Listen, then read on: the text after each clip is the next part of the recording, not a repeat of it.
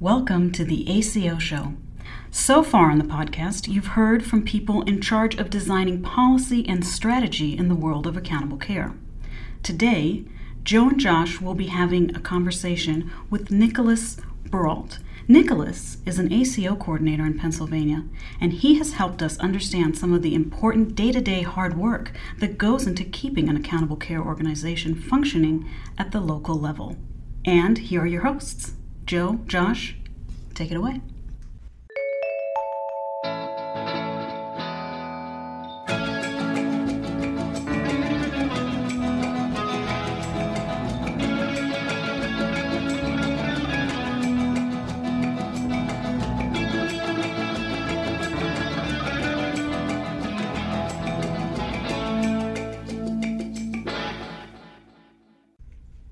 We've had the chance to talk to a number of people here who've been involved at every level of the accountable care transformation in healthcare. People who came up with the idea of ACOs, people who started implementing ACOs, people who do the contracts for value-based initiatives. And today we have the privilege of talking to somebody who is really at the ground level with their finger on the pulse of what's happening in accountable care here at Aledade. So Nicholas Berault, thank you very much for joining us. I'm very excited to be here. Thanks for having me. So one of the things I love about not just this podcast, but the whole company is the range of stories of how people come to be doing what they're doing currently. And yours is one of my favorite. And I think that it's, I won't say unique, but the kind of thing that we really see in the startup space. So I'd love if you took me through your first roles here at Aledade all the way to what you're doing today. All right, here we go. So I started out as the third member of the Fellows program here at Aledade back in February of 2016. It was actually leap year day, February 2016, so I'll never forget that one. But came on to just sort of learn about healthcare, learn about accountable care, and try to find my way in a young company that was kind of from the start, I could tell was going places. I had no healthcare background. I graduated with a PR degree, minored in business, was in sales before I came to Aledade, and really was looking for a change. So when I came to Aledade, it was with the stipulation that I was starting from square one and just gonna work hard and trying to learn everything I could from all the very, very smart people that work here. We had some turnover in one of our markets in West Virginia, and one of our directors formerly asked me to step into some sort of a coordinator role, and I was really, really nervous, to put that lightly. Again, starting from zero and didn't know what I was getting into really, but I was looking across the table at someone who had confidence in me, and that, I guess, made me feel a little more confident. So dove in headfirst in West Virginia, meeting with all the practices, all the physicians, getting to know each of their office managers and their clinical staff and their support staff, and trying to basically get myself integrated into a market that was already very active. Ended up getting shared savings in that year, but I just kind of joined midway through, trying to keep things going in the right direction. So I didn't fail there, I guess you could say.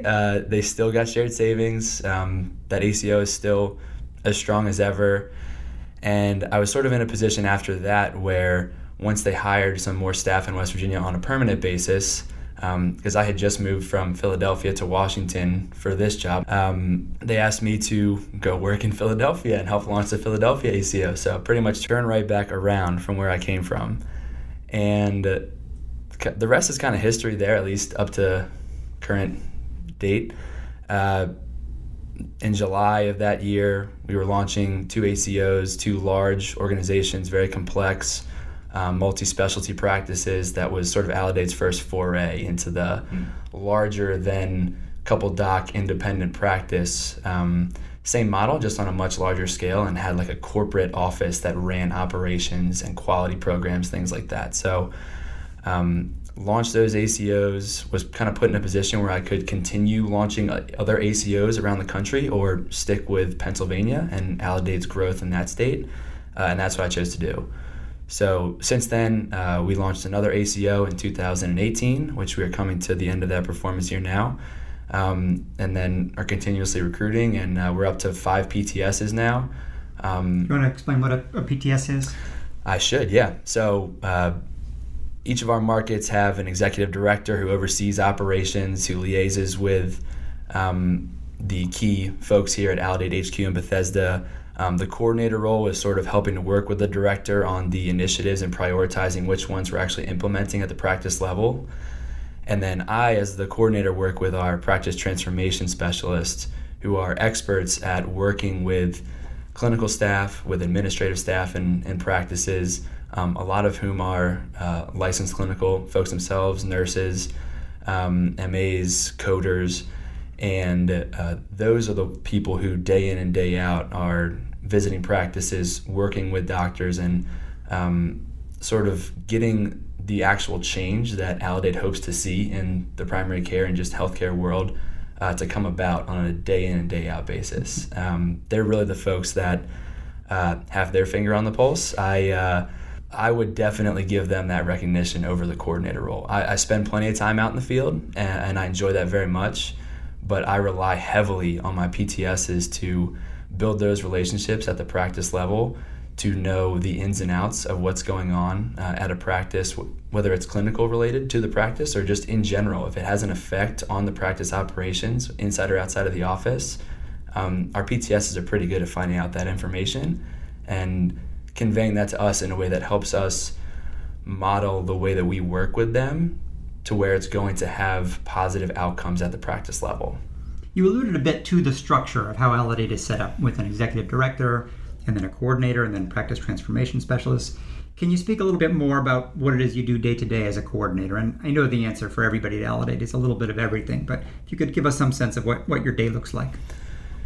Yeah, I try to interact with, if not every member of my team every day, at least, I'll try to talk to my boss, the executive director, every day. I'll try to talk to the PTSs and just get a feel for where they are on a day in and day out basis. As far as working with the medical director, that clinical call schedule is pretty rigorous, and there's on a monthly basis, this medical director is having short phone calls with providers in each of our Aledade practices. We call those clinical calls, and I'm helping prepare the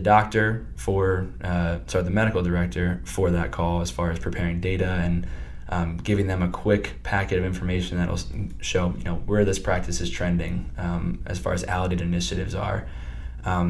Also reminding those doctors that they have a call with our medical director is a big piece of making those happen.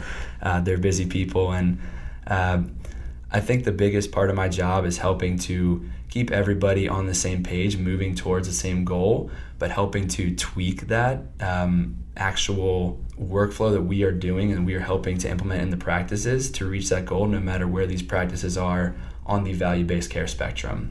Nicholas, it sounds like you're putting the coordinate in coordinator in this role, making the trains run. Try to. In describing the ACO structure to people who may not be as familiar with Aledade, I've always thought of each market as like its own company, and the ED at the CEO level, and then the coordinator like a COO, managing heavy operational demands, liaising, I love the use of that word there, between all the moving parts, where the executive director as a CEO sets that broader strategy looking forward. Is that a reasonable analogy, you think? I think so, yeah. And at the same time, you work with a lot of different people, at the Aledade headquarters level, who are fitting into that puzzle wherever they can. There's a lot of work that goes on behind the scenes here at Aledade headquarters that on a day-to-day level at the practice, meeting with these practices, we need to find the way to translate a lot of that information. So typically the way that an initiative, if you will, so preventative visits or chronic care management, specialty utilization and referral management or end-of-life care. The way that a lot of these initiatives find their way into an individual market, at least in my experience, is, the executive director becomes aware of this new initiative that's going to take place or, be measured at the Aledade level. And then, we gather as a team. I guess we do have a structure, and if you want to do like the CEO, COO thing, it does in some ways make sense, but at least in Pennsylvania, we really operate on a one level for all of us. So if a practice has a question, they could call my boss, they could call me, they could call the practice transformation specialist. We try to have a presence at each of the practices where they understand that no matter the situation, they can reach out to any one of us, and each of us on the team is aware of what's going on top to bottom as much as we can. We're all busy people, but when we're having something that's pushed out from HQ, for example, we will gather as a team and then formulate a plan. And like I said, catering that to each of the practices' needs and challenges. If some of these practices, their providers are spending 3/4 of the time in the practice, they're spending the rest at a nursing home. It really needs to be translated almost. Like, you take the out-of-the-box goal that Aledade has for these practices in a certain initiative, and you repackage that on an individual basis. And it does, I guess, filter down from the top down. But I think in Pennsylvania, we do a really, really good job of making sure that all of the information is conveyed to every member of the team. And same thing at the practice level. We want to know each little individual change or nuance of every practice. It really helps us understand the market, and conversations at different levels. You'd be surprised how much those little intricacies of each practice can come into play. And so yes, there is that structural foundation for our team, but I think we do a really good job of incorporating every member in almost every conversation that we can, if possible. So I had a coach in high school who used to say every team has to have something to hang their hat on when they're trying to do something, especially something hard. So, you're trying to turn around a football team, you have to have a superstar quarterback or a 1,000-yard rusher, sure, or a really top prospect linebacker. I was none of those things. I was going to say, which one were you? I was none of those things. But I love the sentiment of that.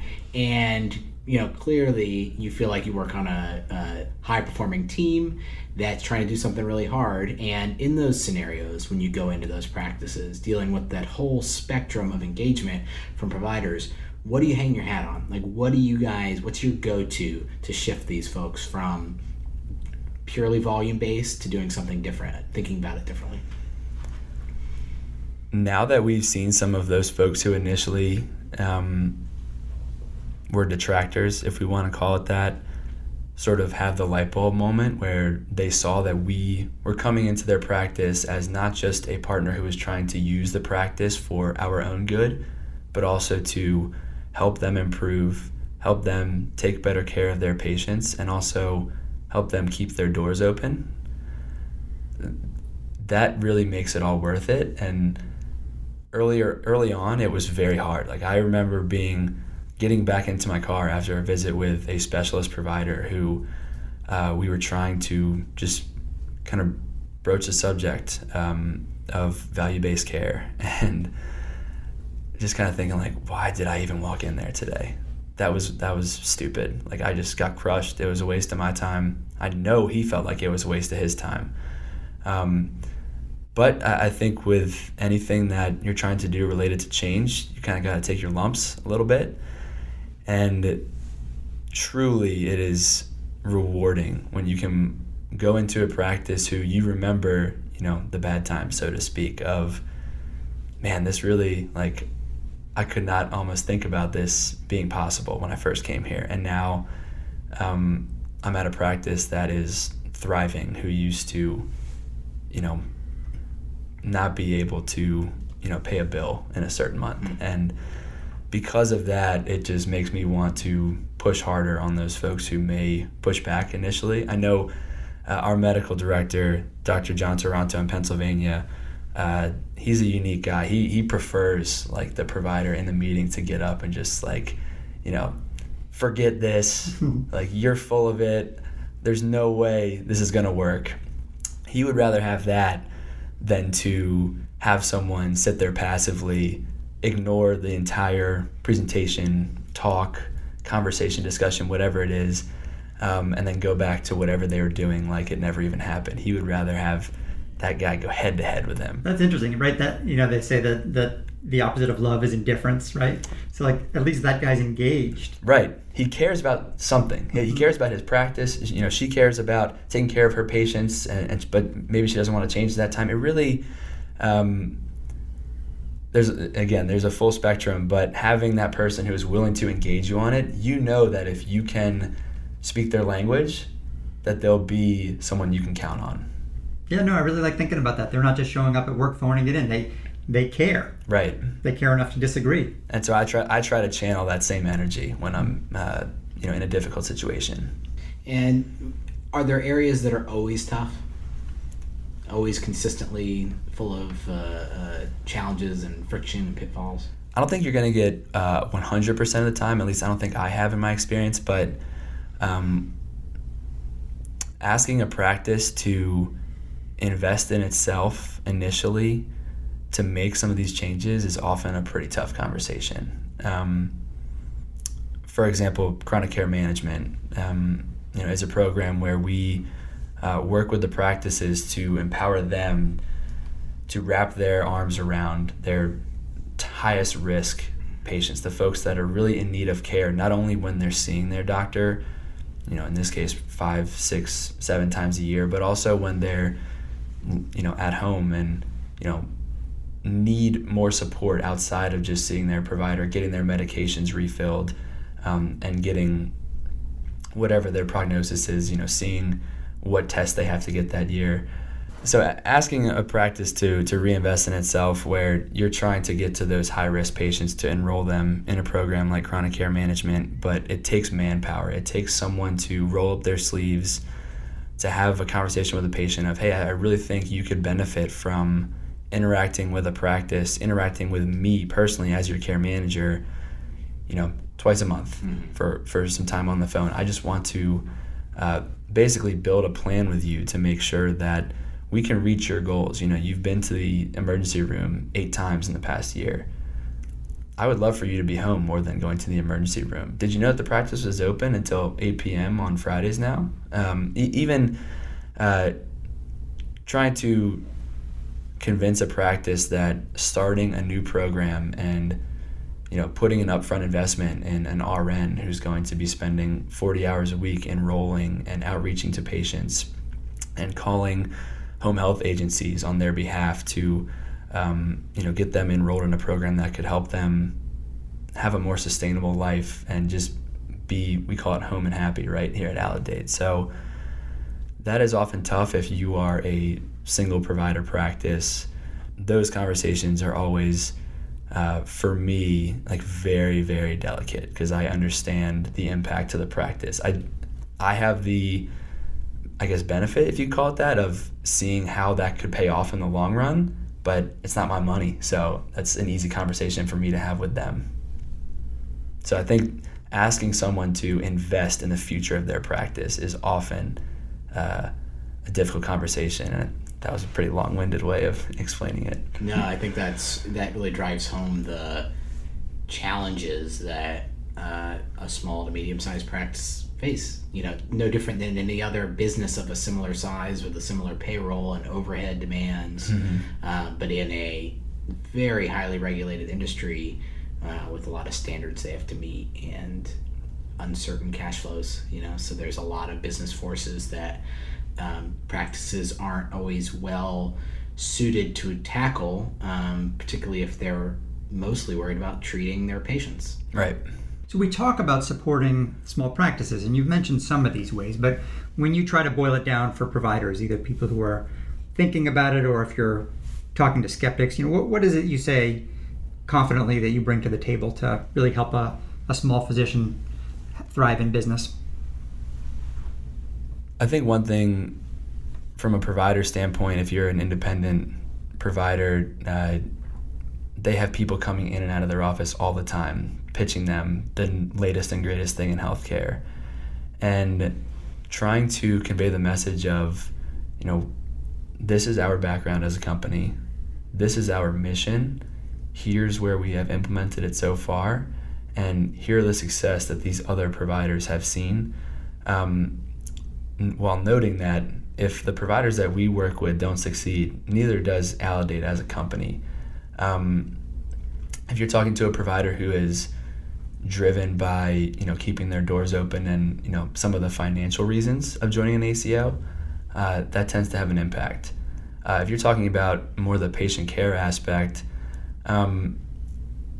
we have some pretty good stories from a care manager, for example, of patients whose lives have completely changed because they had someone in their moment of need who was able to, and sometimes save their lives and sometimes just, prevent them from an unnecessary visit to the ER, which may or may not have resulted in a hospitalization that didn't need to occur. It does help sometimes to have those actual real life anecdotes to connect to a provider who 99.9% of the time has a patient they can think of in their head as we're telling the story about someone in Arkansas who had a different experience and because of it the patient had a better outcome. I think Aledade does a really good job of appealing to the different motivations that providers have. We really try to blend that trilogy of good for docs, good for patients, and good for society. How would you define value-based care in as much a regular vernacular as you could? This is kind of like answering the question that when my family asked me, what does Aledade do? Exactly. That's why we have the podcast. Exactly. For our mothers. Oh, okay. All right. Hey, Mom. Value-based care. I've heard it described as, the right care for the right patient at the right time.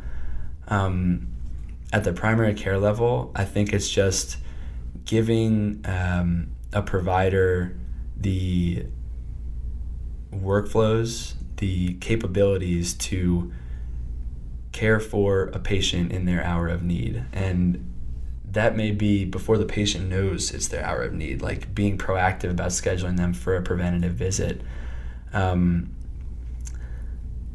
Having someone in place to call someone when they're coming out of the hospital and saying, hey, this is your primary care office. We would really like to see you. We heard you're in the hospital. How are you feeling? I think it's helping the doctors practice medicine the way they want to practice medicine and doing the work behind the scenes so that the patients feel the effect of better healthcare because of that better medicine that's being practiced or because of the better workflows that are taking place at the practice level. We've been asking all our guests. We haven't talked about it ourselves. How do you define value-based care, Joe? Yeah, Joe. Oh man, I haven't prepped for this. Funny how that works. I haven't prepped for this at all.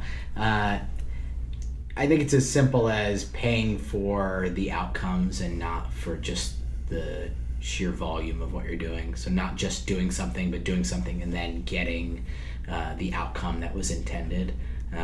Reconciling physician behavior, patient interactions with the way many other things are compensated and funded. If Aledade failed as a company, God forbid, or any other startup fails, they don't continue to make money and get funded. So you have to be accountable for that process. So that's how I see it. Fairly simple, straightforward terms. Interestingly, I will ask you, Josh, but I was listening to another podcast. Because I was asking you, I had some time to prepare mentally. Oh, that's good. That's a varsity maneuver. Well played. Well played, yeah. I was listening to a podcast about blockchain in healthcare, if I'm giving myself away as a total nerd. But I think at this point that defines you as behind the curve, not ahead. If you talk about blockchain now. That's what you think. Yeah, you don't know. So the the guest on this show runs a company in the UK that uses blockchain smart contracts for pharmaceutical contracts. So you're basically a value-based contract within the pharma community. So if your drug or injectable or whatever it is intended to have a 6-month mortality improvement for somebody with a very serious cancer, if the drug doesn't do that in the aggregate, the company gets paid less money. Mm-hmm. And they measure that via outcomes into this blockchain-based smart contract, and it just sort of trips the wires, so to speak, so they get paid X amount based on Y outcome. It was really interesting. I mean, it was the podcast was all the host was in Europe and the guest was in Europe, so they were completely unfamiliar with the U.S. system. So I was really intrigued to see value-based care as the tagline in the notes. But I thought, wow, what a very functional way to think about value-based care at every stage of the medical process. And involving the tech side in it too. I think as we see more integration of that, hearing a story about someone doing something completely revolutionary and holding themselves accountable for their technology too, in addition to the care that's being provided, that's pretty awesome. I know. I thought it was really I was very intrigued in reading it, and even more so when I heard about it, to think, oh, I wonder if we would be willing to take on that. Like, as soon as the data goes in, automated feed, if you hit a certain number, then that payment comes out. I guess it would be dependent on the payer, which for many of our practices is Medicare. Mm-hmm. But yeah, I wonder if we'll ever see anything automated like that. But it was definitely an interesting take on value-based care. Josh? Yeah, so for me, it's that the entire system is really focused around the patient's health, whether the patient stays healthy or gets healthy, that there's no incentive in the system for doing anything unnecessary, and that the provider will get paid more or less depending on the patient's health outcome. That's really why I came to Aledade. That's value-based healthcare to me. Basically the same as what I said. Yeah, pretty much. Without the blockchain. Well, Nicholas, it's been really interesting, and I appreciate your take on really what makes our work here possible. So thanks for everything you're doing, and thanks for joining us today. Yeah, thanks for being out there in the field making this happen. Oh, I love it. That's the best part. I appreciate the opportunity, guys. Thank you.